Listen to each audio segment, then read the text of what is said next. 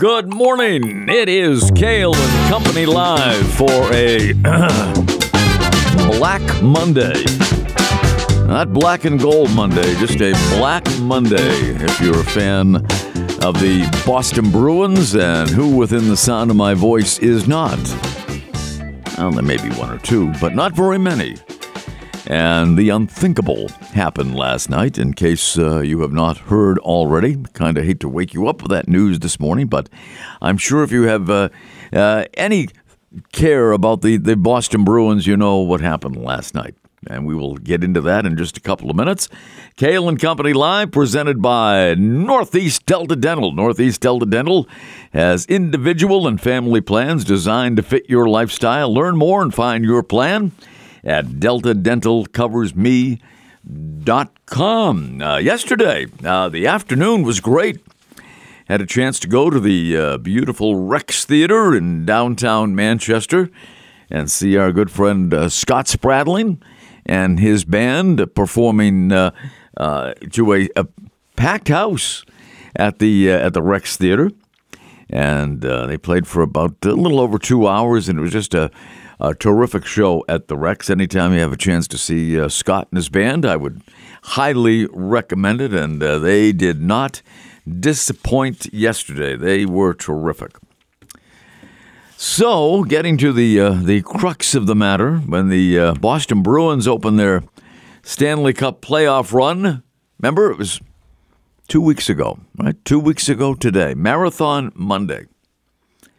And we all thought, if you were a Bruins fan anyway, we all thought we were going to be treated to a hockey marathon on Marathon Monday. 4 rounds of amazing, nail-biting hockey extending until the middle of June. Instead, the Bees never made it to May. They were eliminated in 7 games Sunday evening by what we all felt was a vastly inferior team, the Florida Panthers. And why wouldn't we have a right to think that way, that they were vastly inferior? Bruins had the best, I want to repeat this, the best regular season in National Hockey League history, a history that goes back well over 100 years. A record 65 wins, just 12 regulation losses, and 5 overtime or shootout losses. In Florida, a rather pedestrian, 42, 32, and 8. And we felt it was even more pedestrian when a less than stellar Bruins effort over the first 4 games of this series gave Boston a 3-1 series lead. That was after a 6-2 win a week ago yesterday. We all thought the Panthers were very soon headed to a golf course of their choice. And little did we know at that time, a week ago Sunday, that would be the last hurrah of the playoffs for the Boston Bruins, as the Panthers went on to win an unspeakable 3 straight games over the record-breaking and now heartbreaking Bruins. Now, the downfall really began last Wednesday in overtime when the NHL's best regular season goalie, Linus Ullmark, turned the puck over behind his net, which led to the game-winning goal for the Panthers in a 4-3 overtime Boston loss. So, it was on to Sunrise, Florida, as the Panthers extended the series to a Friday night, trailing 3-2. Ullmark and the Bees allowed 7 goals in that one, albeit one was an empty netter. And that forced Sunday night's Game 7 with Jeremy Swayman out of the University of Maine between the pipes for Boston. And the Bees got behind 2-0. And it stayed that way until the second period when David Krejci made it 2-1 in favor of Florida.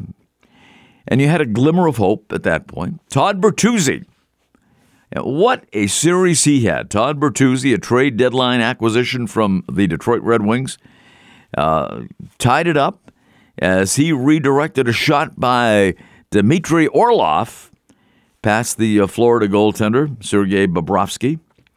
And Orlov, by the way, was a trade deadline pickup from Washington. The front office at the trading deadline did a remarkable job for the Bruins, picking up Todd Bertuzzi from Detroit and Dmitry Orlov and Garnett Hathaway from the Washington Capitals. Bees took the lead last night when David Pastrnak, who had over 60 goals in the regular season, found the back of the net with just under 16 minutes to go in regulation. And it would stay 3-2. 3-2 Boston until the Panthers pulled their goaltender, the aforementioned Sergei Bobrovsky, with about 2 minutes to go in regulation. Panthers had an extra attacker on the ice. The net was empty in the Florida zone.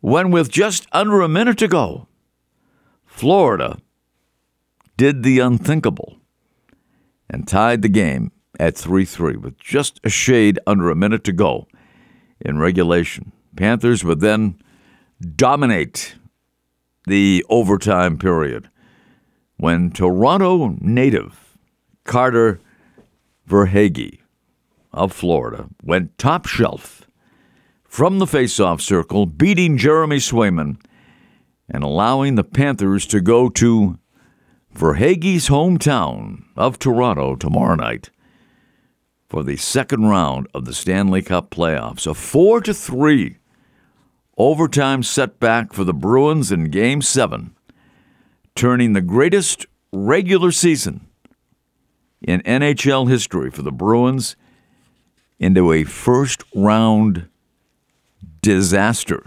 You can call it nothing short of a disaster.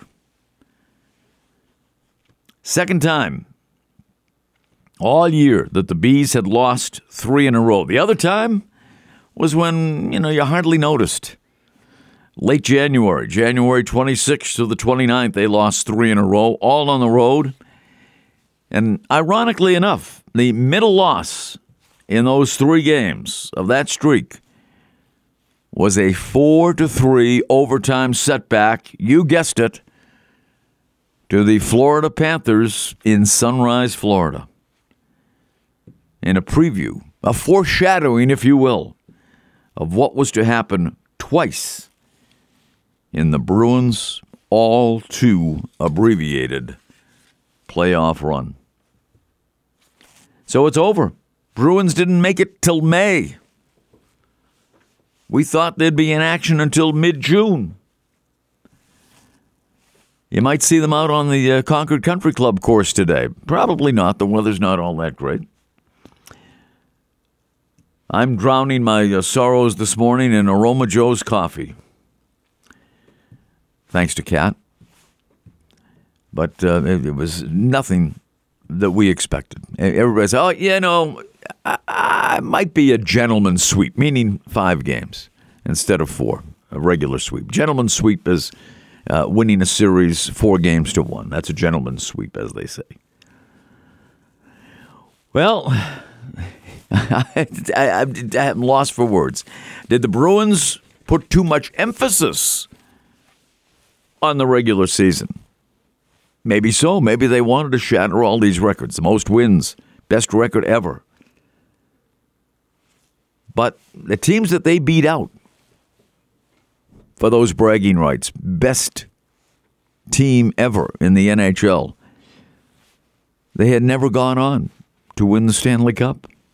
And the Bruins followed suit, unfortunately. Bruins won the President's Trophy. That seems to be a curse in the National Hockey League. The President's Trophy goes to the team that had the best regular season record. And very rarely, it is a rarity, that the team with the best regular season in the National Hockey League goes on to win Lord's Stanley Cup. Bruins won't win the Stanley Cup this year, nor will the defending Stanley Cup champions, the Colorado Avalanche. lost their 7th game at home last night. Bruins weren't the only ones. Colorado, the Avalanche, lost in overtime to the upstart Seattle Kraken. 2-1. Wasn't in overtime, but it was Game 7. Seattle never trailed in that game. So 2 major upsets last night in the National Hockey League. Have a guest coming up at 8:30 this morning. Nate Hilger is his name. His book, The Parent Trap. Not the old, I think it was a Haley Mills movie, if I'm not mistaken, back in the day. How to Stop Overloading Parents and Fix Our Inequality Crisis. That's the name of the book, and he'll be with us just after 8:30 this morning. Right here, it is Cail and Company, or WKXL, NHTalkRadio.com, presented by Northeast Delta Dental. We will be right back. It is Cail and Company live here on WKXL, NHTalkRadio.com. We're at 103.9 FM in Concord. In the entire capital region, we have you covered. Manchester and beyond at 101.9 on the FM dial. We have our reliable signal for many, many years, about 77 years to be precise. 1450 on the AM dial, WKXL, and of course streaming around the world and around the clock at NHTalkRadio.com, all presented by our good friends at Northeast Delta Dental. And, well, I guess we can all just focus now on the Red Sox and Celtics. If you're a New England sports fan, the Celtics will open up their second-round series tonight against the Philadelphia 76ers, one of the Celtics' oldest and fiercest rivals. The 76ers, coached by former Celtics bench boss Doc Rivers. Formidable team, Joel Embiid, James Harden, the Beard as he's known. Good chance that Embiid will not be playing tonight because of a bad knee. So we'll see. It has not been determined yet if for sure that he will miss the game. But there's a good chance. I heard earlier this morning that Embiid will not be playing for the 76ers tonight when they take on the Celtics at the TD Garden. So that's game 1 of that series. Best of 7. Celtics getting by Atlanta on Friday night, advancing to the second round. You know, we saw a number 8 seed in the Stanley Cup playoffs, the Florida Panthers, and I hate to even bring it up. I mean, we're all suffering this morning as a result of what happened last night at the TD Garden. Number 8 seed, Florida in the East, knocking off the number 1 seed in hockey, the Boston Bruins.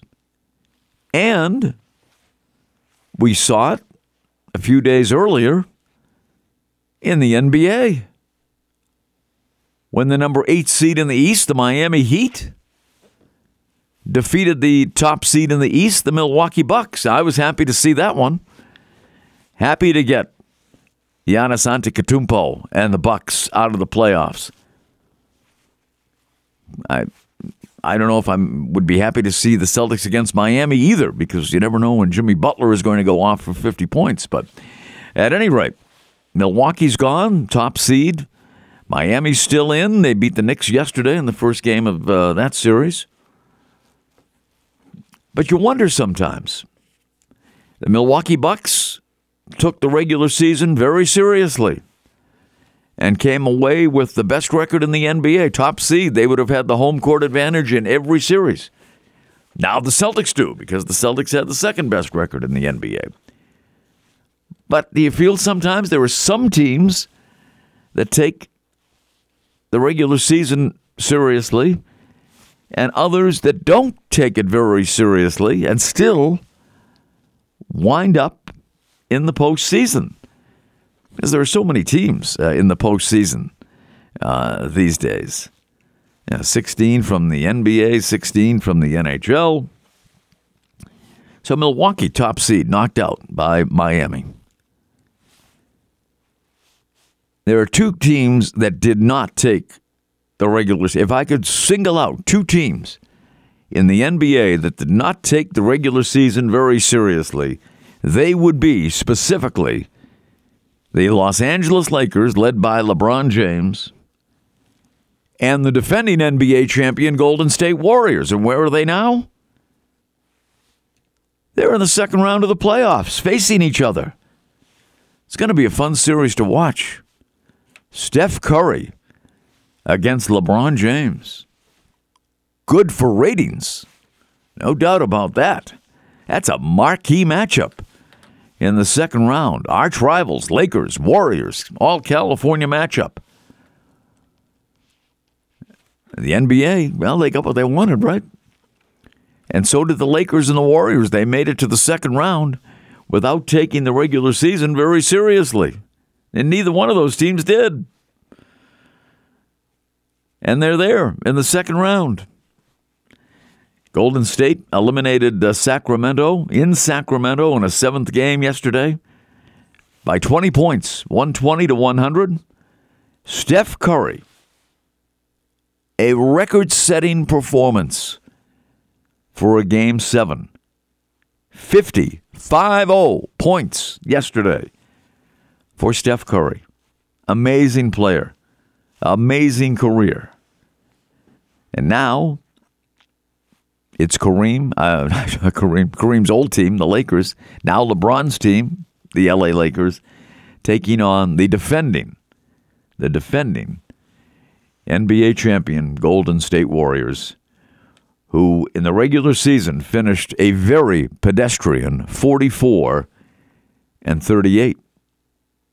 And the Lakers' record was worse than that. Lakers barely made it into the playoffs. They had to go into the play-in round to make it into the postseason. So those are two teams loaded with talent that did not take the regular season very seriously. They played well enough to get into the postseason, and now they're starting to turn it on in the postseason. Bruins, they took the regular season very seriously. Some might say now, in retrospect, too seriously. Milwaukee Bucks in the NBA, same story. Maybe they should have rested Giannis more. Their all-star center, Giannis Antetokounmpo, who is arguably the best player in the game, but really was, when he played, only a shadow of himself in that opening round series that the Bucks lost to Miami. With so many opportunities now to make the postseason in both the NHL and the NBA, and it's been this way for quite some time. It's no newsflash. But there are some teams that might have a tendency to take the regular season a little bit too seriously. And some, don't take it as seriously as probably their fans think they should, but still wind up where they eventually want to be in the postseason. It's a quandary. I mean, it really is. There's this load management thing in the NBA now, and there are very few superstars that actually play as many as 3/4 of the games during the course of the regular season. One of those players that did and toughed it out most of the season was Giannis Antetokounmpo of the Milwaukee Bucks. He toughed it out. He doesn't like to miss games. And yet, when his team needed him the most physically, he wasn't the dominating player that he usually is. And as a result, Milwaukee, top record in the NBA, was eliminated in the first round. It is a quandary. I mean, it really is. You want to see your team win as many games as possible in the regular season. Have the best record. Have the home court in every series. But at what price? At what price? It'll be a quandary forever, folks. There is no real answer to that question. There's no answer to that question.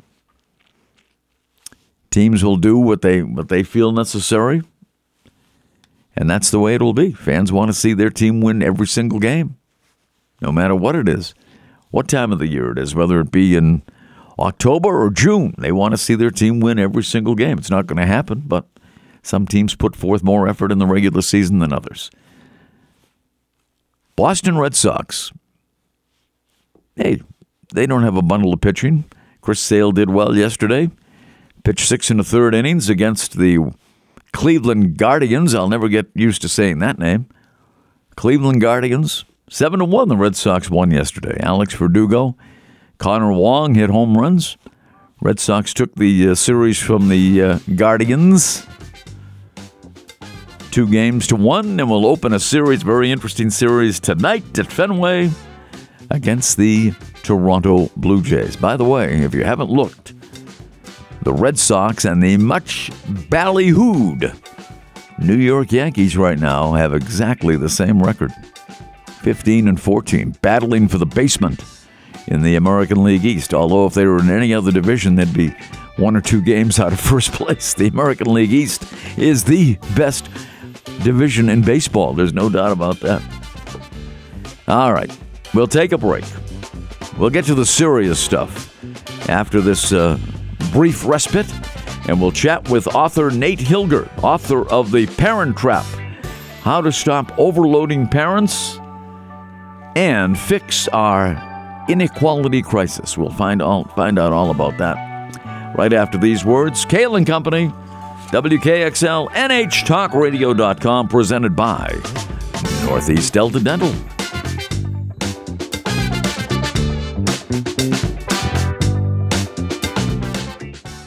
Welcome back. Cail and Company live here for a Monday. A delight to have you with us on WKXL, NHTalkRadio.com, presented by Northeast Delta Dental.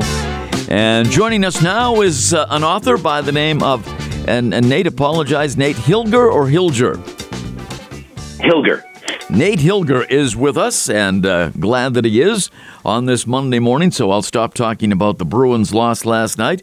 Nate's work on the origins of success in children has been featured in the New York Times, Washington Post, The Atlantic, and other publications, and his latest effort is called The Parent Trap, How to Stop Overloading Parents and Fix Our Inequality Crisis. Nate, welcome to the show. Thank you very much, Ken. It's a pleasure to be here. Great to have you with us. So what is that trap that today's parents are in? So the first biggest trap is that we, without quite realizing it, we're placing these overwhelmingly unrealistic expectations on parents to build all the wide range of skills that kids are going to need to thrive as adults in our society. We think that our public schools are doing it, but public school only takes up about 10% of all the hours that kids have available in childhood to build skills. The other 90% are really the responsibility of parents. And there's, as I describe in the book, there's just too much involved in effective skill building to expect most parents to really succeed at that effort.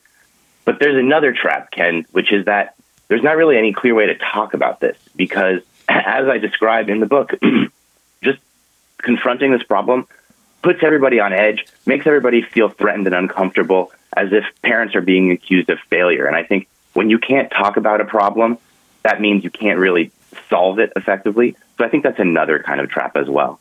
And the last trap that I mentioned in the book is a political trap, that parents do not have the kind of unified bipartisan political voice that elderly people, for example, have through the American Association of Retired People. And we really need that kind of voice to get the support that we would need to address our child development needs. Yeah, no doubt. They are a powerful pack, aren't they? The AARP, for sure. How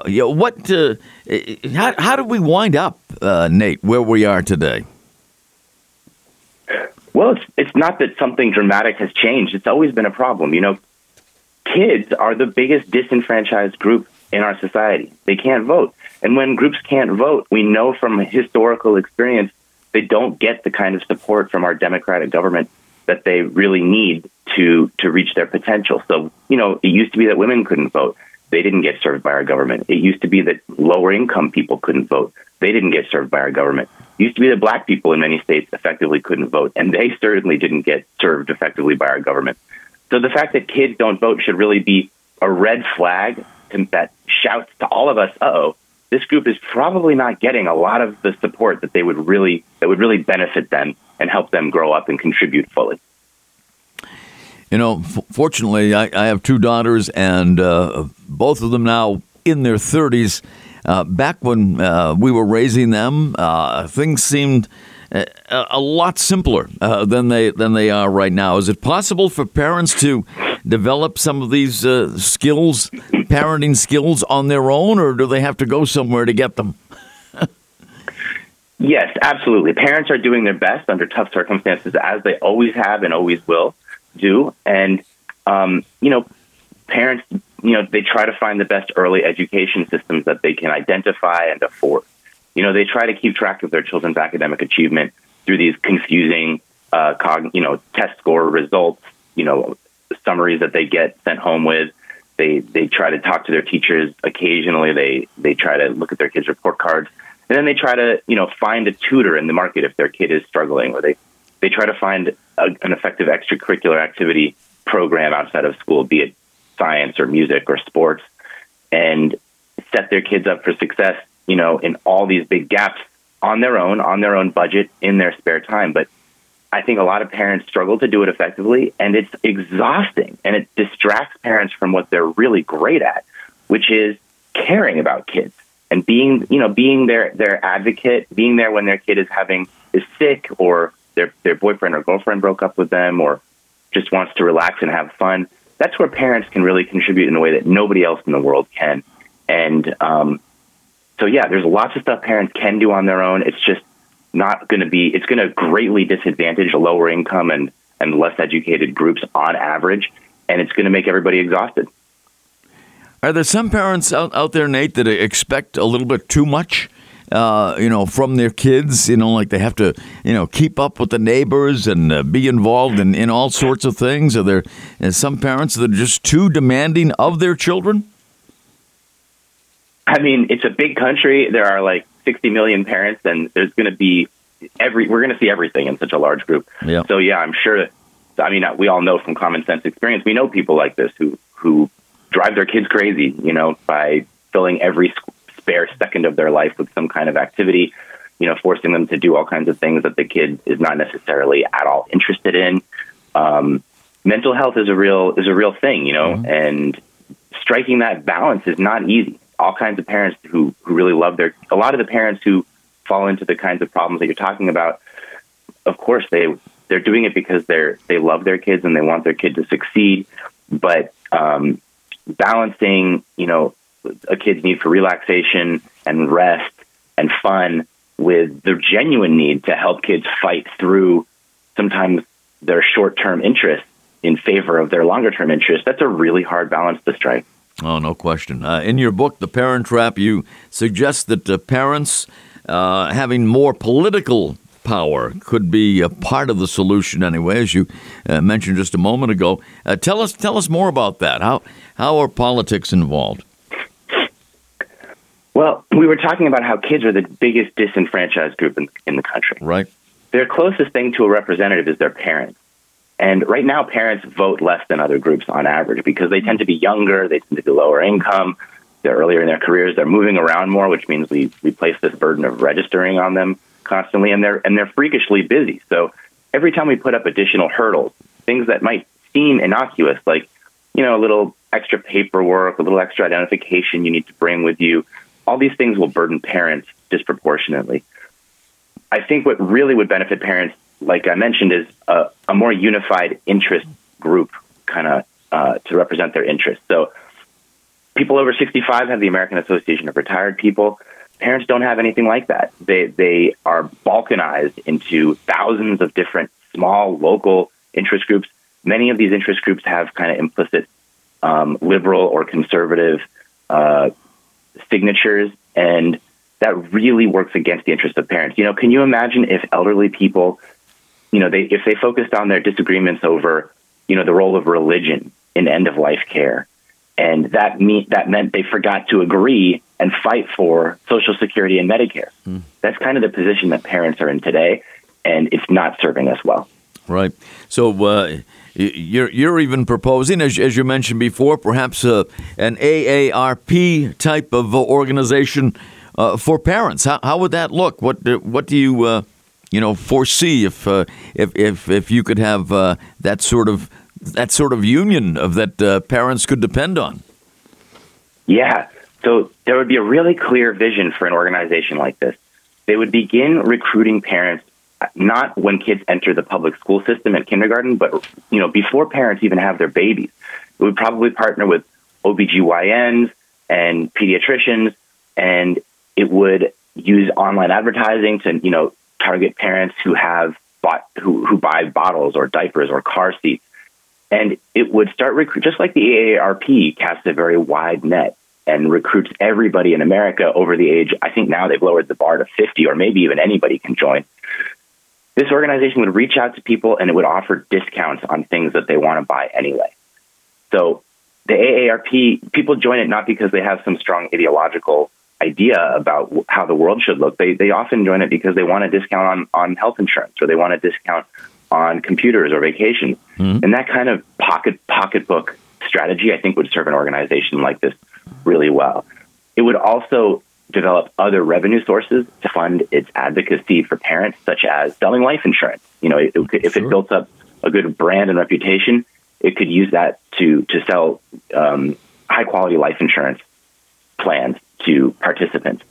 And this organization would have to remain very rigorously bipartisan. It wouldn't be able to fight for every issue.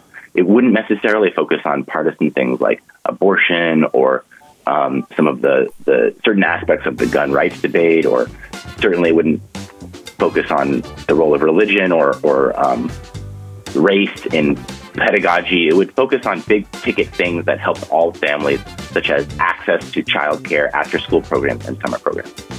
Well, Nate, we have more to talk about. Can you hang on for a couple of minutes? Have to take a quick break here. And Nate Hilger is with us. He's the author of The Parent Trap: How to Stop Overloading Parents and Fix Our Inequality Crisis. And we'll talk a little bit about the inequality in parenting when we return with Nate Hilger right here on Cail and Company Live, presented by Northeast Delta Dental on WKXL and NHTalkRadio.com. We'll be right back. Cail and Company Live here on WKXL, NHTalkRadio.com, presented by Northeast Delta Dental. Our guest is Nate Hilger. Nate is the author of a new book called The Parent Trap, not to be confused with the movies of the same name.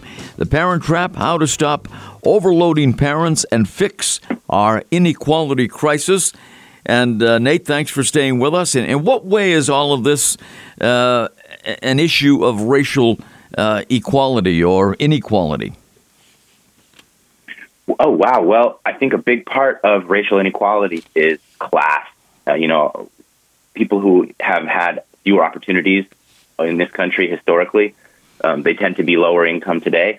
And a big part of what the policies that I'm proposing in the book would do is they would equalize opportunity for children across class by empowering parents to access more trusted local professionals, such as tutors, counselors, and coaches and nurses.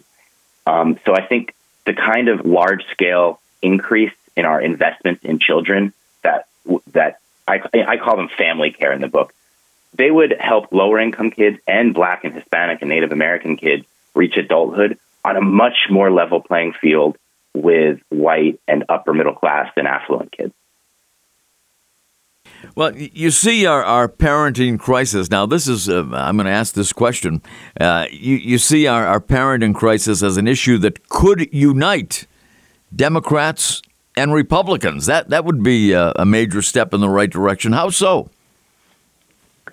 Well, a lot of the programs that would really benefit parents and kids by helping all parents access high-quality early learning opportunities, after-school programs, summer programs, and early career programs that help kids get set up for college and vocational training and career formation. one of the big things that this would do is it would reduce poverty. A lot of kids would grow up with the skills they need to earn a good living. And it would increase marriage because the biggest determinant of marriage is your educational attainment. It would reduce reliance on government programs such as welfare and food stamps and unemployment insurance.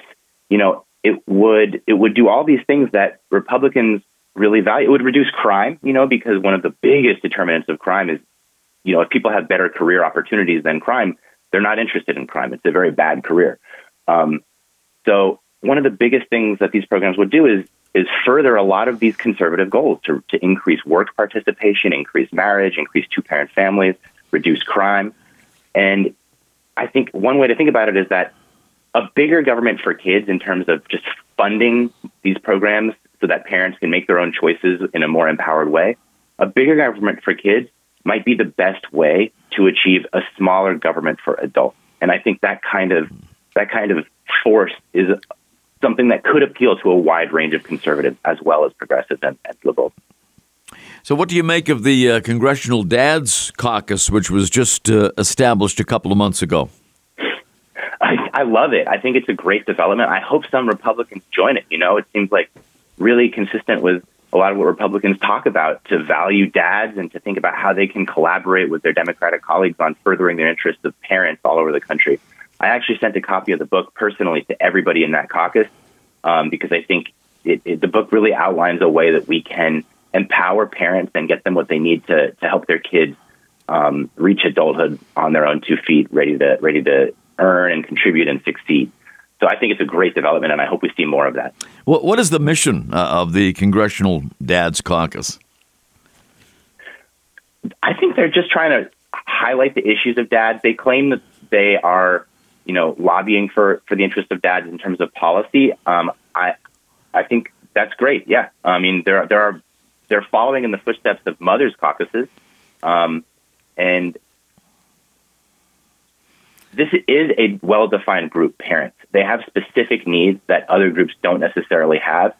So they will have their finger on the pulse of the childcare industry much better than a bunch of people who are grandparents or great-grandparents and don't have that problem sitting right in front of them every day. Mm-hmm. So are the issues you're talking about in your book, The Parent Trap, about mainly low-income people, or do the middle and upper classes and those more well-educated parents also have a stake in this as well? Everybody has a stake in this. It's not just lower-income folks, although they will stand to benefit in some big direct ways from the policies I'm advocating. One example is research. We don't conduct nearly enough research on kids. If you take seriously the labor that parents put into raising kids, child development is the biggest industry in our economy. It has about a $5 trillion footprint. And that's an industry like that would normally spend, $100 billion a year on research to improve efficiency and innovate over time. We spend only a few $billion a year on research to improve child development. And that means we're not getting answers to the kinds of questions or building the kinds of technologies that would help parents do their jobs easier and better over time. And that benefits everybody. These are discoveries such as how kids can avoid these dangerous peanut allergies early in life. We didn't know the answer to that until there was rigorous research conducted that showed kids should eat peanuts early in their life rather than avoid them. There are tons of questions like that affect all parents and all kids. No doubt about that. And Nate, you seem to be extremely passionate about this topic. Is it personal for you? It is a little bit personal. I have a very diverse family, and I was fortunate to grow up with a very diverse set of friends in terms of what kinds of economic backgrounds they came from, what kinds of opportunities were available to them outside of school. And I grew up in Orange County, California. So that's why it was so diverse. It's a very diverse place. Mm-hmm. And going home and having dinner with my friends in school, I would see that some of them were getting these very advanced, helpful opportunities outside of the classroom. They would get, they would get tutoring. They would get counseling if they were going through some emotional problems. They would get private coaching to improve their sports skills and build their confidence and identity.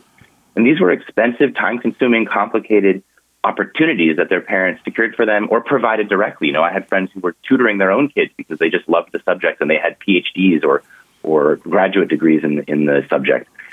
Other friends, their parents had a lot of problems and distractions. They were doing their best, but they had substance abuse problems. They had weaker opportunities in their own careers, less money, less time.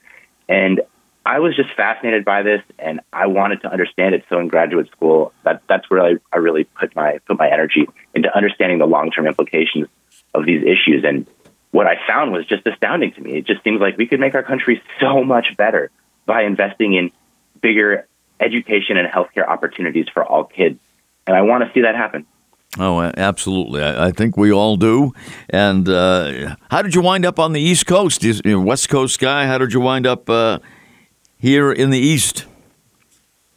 Well, I love California. I spent my whole childhood in California, but I wound up getting, I worked at the Federal Reserve for a couple of years after school, and then I wound up getting a great opportunity to go to graduate school at Harvard, and I couldn't turn that down. So I stayed out there for a while, and then I got a great opportunity to teach at Brown University, so that kept me there. And then when I made a big move back to California, and I live there with my wife and kid now, and we're really happy out here, despite the egregious housing prices. Yeah, I have no doubt about that. We've heard a lot about that. Well, what are you working on right now?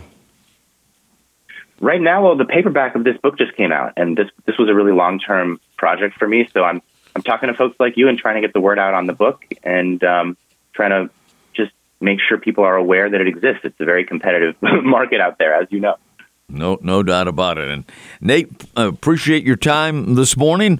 I know you had to get up early to do this, so we appreciate it. I really appreciate the opportunity to share the book with you. Thank you again for the opportunity. No problem. We appreciate you being on. Thanks, Nate. Take care. Thank you.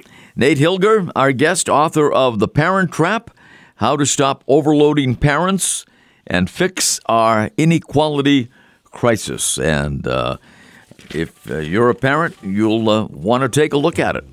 And you can find it wherever books are sold. Again, the author is Nate Hilger, Hilger. Well, you can tell by the music, that's our traveling music. We have to mosey on out of here. Hey, tomorrow, first Tuesday of the month. Happy May to everybody. This is May Day. It's our May Day extravaganza here on Cail & Company. But tomorrow, on the 2nd of May, it is going to be our weekly, or I should say our monthly session with the New Hampshire Insurance Department. And we'll be talking with Property and Casualty Director James Fox. And he is going to talk about delivery drivers and teen drivers. So you'll want to tune in tomorrow once again, just a little after 8:05 for Cail & Company Live on WKXL, NH Talk Radio, presented by Northeast Delta Dental. And if you would like to hear this program again, or if you missed some of it, tune in just after 7 o'clock tonight here on WKXL, 103.9 in the Capital Region, 101.9 in Manchester and beyond, 1450 on the AM dial, and streaming live around the clock at nhtalkradio.com. Have a great Monday, everybody. Thanks for listening.